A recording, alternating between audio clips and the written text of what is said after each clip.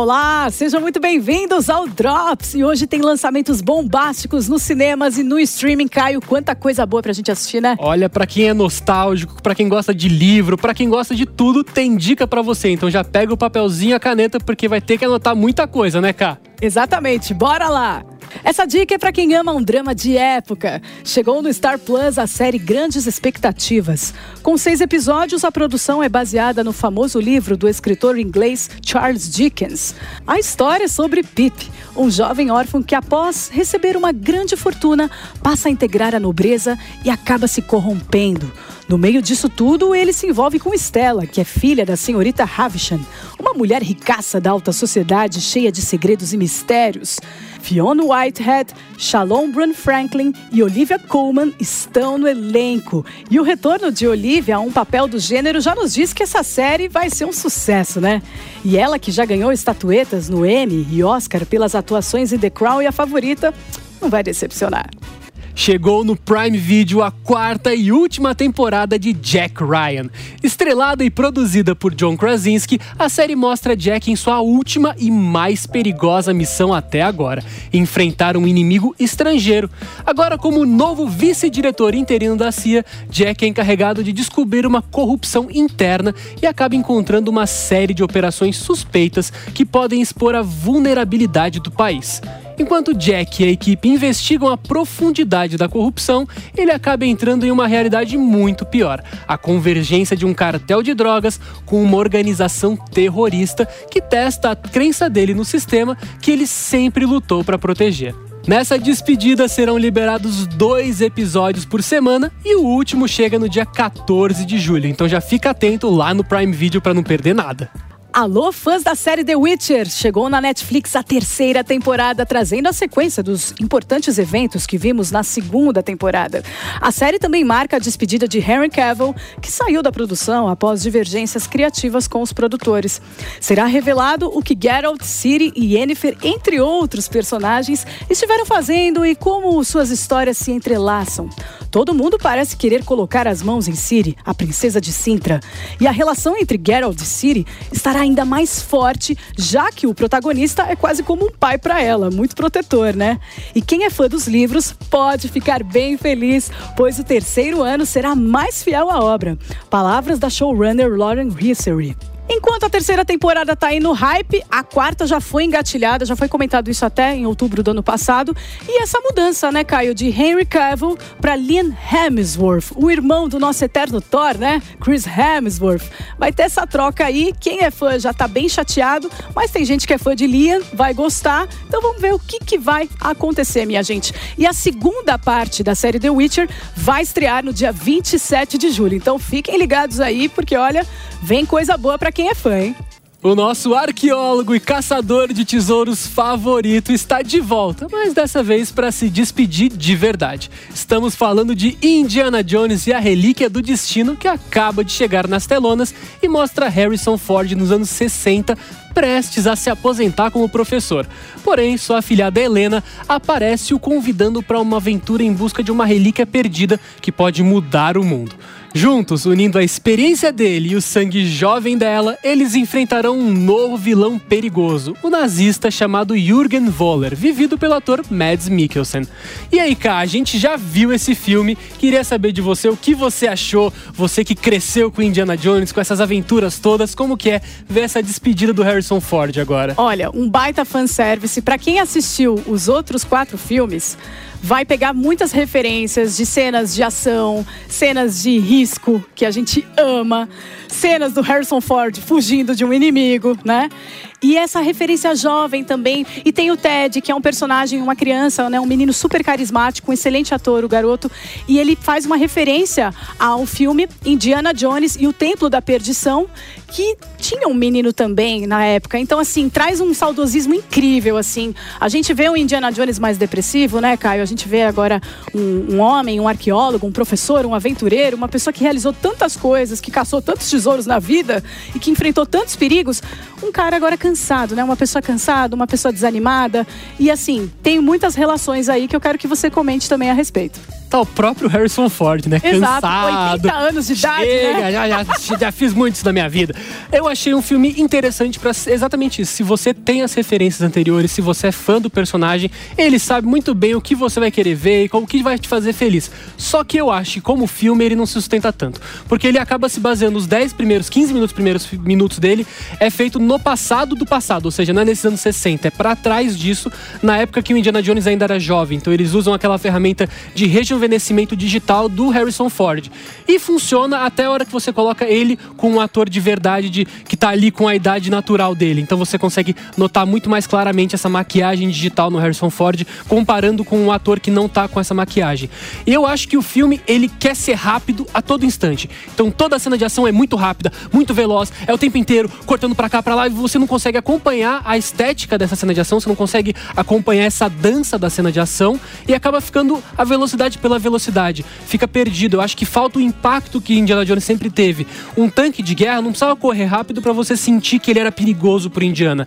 Nesse filme, tudo parece que precisa ser rápido pra você sentir o perigo, e tudo precisa ser muito, muito sobrenatural e muito gigante pra você sentir qualquer coisa. Eu acho que faltou um pouco disso. O Mads Mikkelsen é um cara que traz muito essa coisa de colocar o pé no chão, porque quando você entrega pro Mads Mikkelsen um vilão, ele entrega um vilãozão, porque ele é muito bom, ele consegue encarnar muito bem esse personagem, ele dá um drama e dá todo o peso necessário. E eu acho que o fim do filme, apesar de parecer uma grande colagem de cenas editadas por pessoas diferentes, parece aquele trabalho de escola, eu faço uma parte, você faz a outra e no fim a gente junta, ficou parecendo um pouco isso, mas o roteiro em si é interessante, o caminho que eles seguem, os conflitos que são criados, a forma como eles chegam nessa conclusão, eu acho interessante. É um filme de altos e baixos, mas que vale muito a pena se você é fã do personagem, e se você gosta desses filmes de ação, de aventura, é uma baita nostalgia, porque a gente acaba não vendo tanto eles recentemente. Como a Camila disse, tem muito dessas referências a filmes antigos. O menino, que hoje em dia é o Ke Huy Quan, que acabou de ganhar um Oscar, então quem sabe o Ted também não vai ter um futuro promissor. Pensei nisso.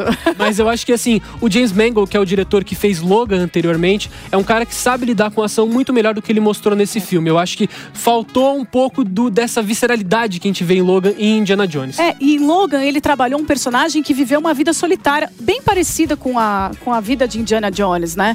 Então eu acho que fez um paralelo muito bacana. Eu acho que esse diretor também foi escolhido e aceitou também fazer esse filme por essa identificação que ele tem com personagens que sofrem muito na vida, que passam por vários conflitos, porque é um filme emocional, né, Caio? O Indiana Jones, agora, esse 5, né? Esse quinto filme que fecha o arco da franquia, é um filme dramático, né? Ele tem as cenas de aventura, tem a relíquia ali que vai ser caçada a todo momento pelo inimigo e guardada pelo Indiana mesmo, mas é um filme também que retrata questões emocionais, até porque está sendo fechado um ciclo de um grande personagem que encantou muitas gerações, Com certeza, eles usam muito bem essa afilhada dele, a Helena, para fazer esse contraponto, e os contrapontos ideológicos, tanto dele como um arqueólogo, que quer preservar, quanto ela quer vender para poder tirar um dinheiro ali, quais são as coisas que eles têm como prioridades na vida, e eles já abrem um caminho ali pra Helena poder também ter uma série dela, sabe, um spin-off. Então já tem todos esses caminhos que a gente sabe que, se der dinheiro, a gente sabe que vai ter um futuro, mas eu acho que fica um gostinho gostoso no final, mas fica um pouquinho queria um pouquinho mais de Indiana Jones nesse quinto filme dele. E se você também quer ter mais esse gosto de Indiana Jones e quer ver ou rever os filmes da franquia, é só ir lá no Disney Plus e maratonar todos antes de correr pro cinema e conferir esse quinto filme. E tem mais estreia nos cinemas, e essa vai encantar a criançada e o público teen.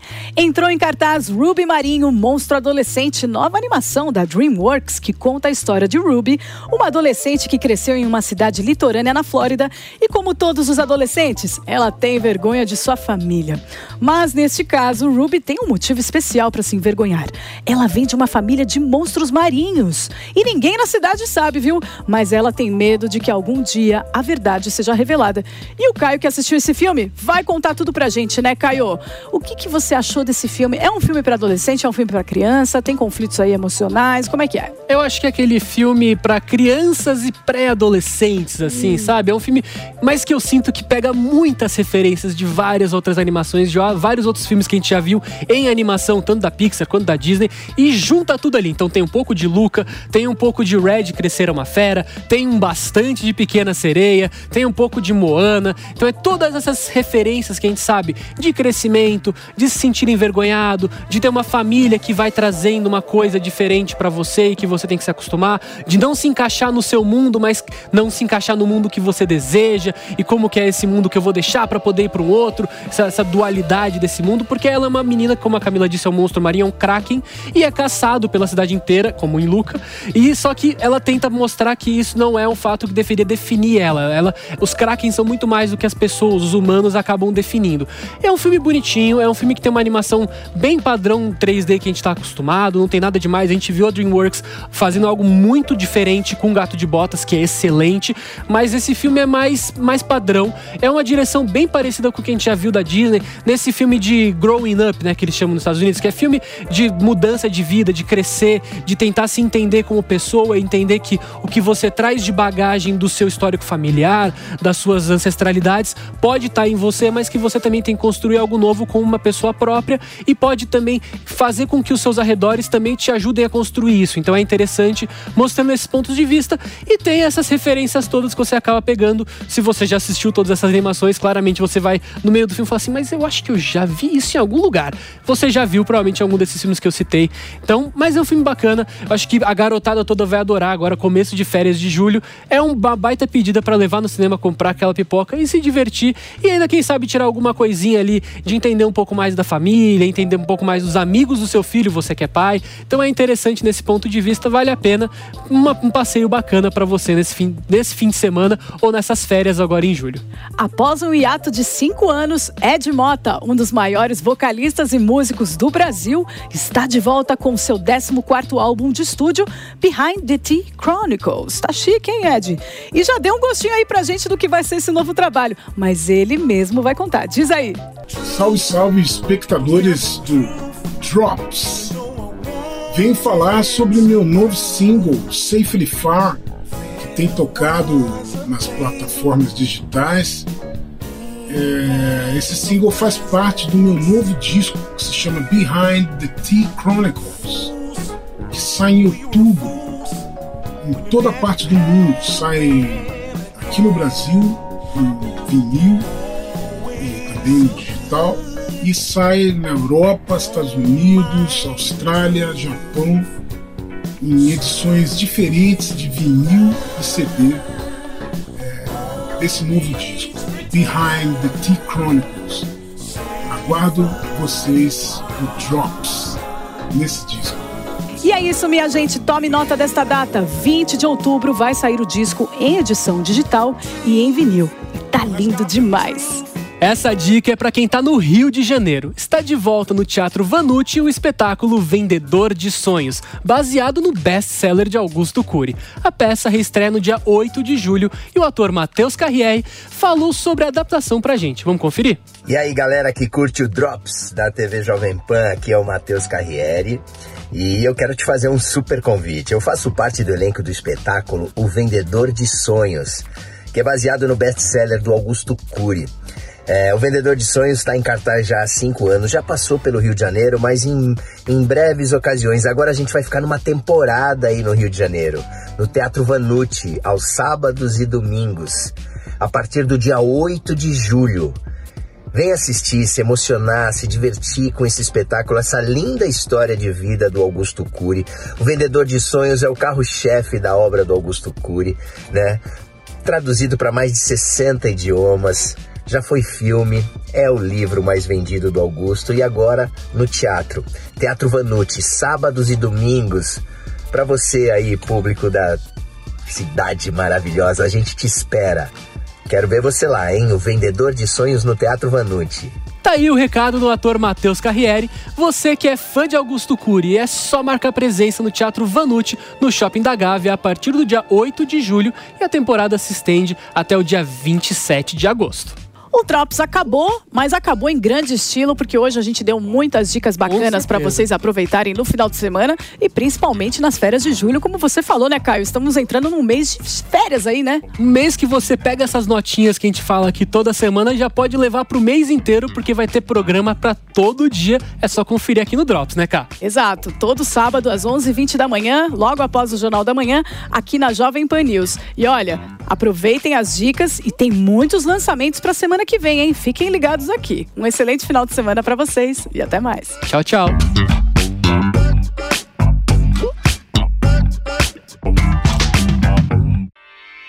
Realização Jovem Pan News.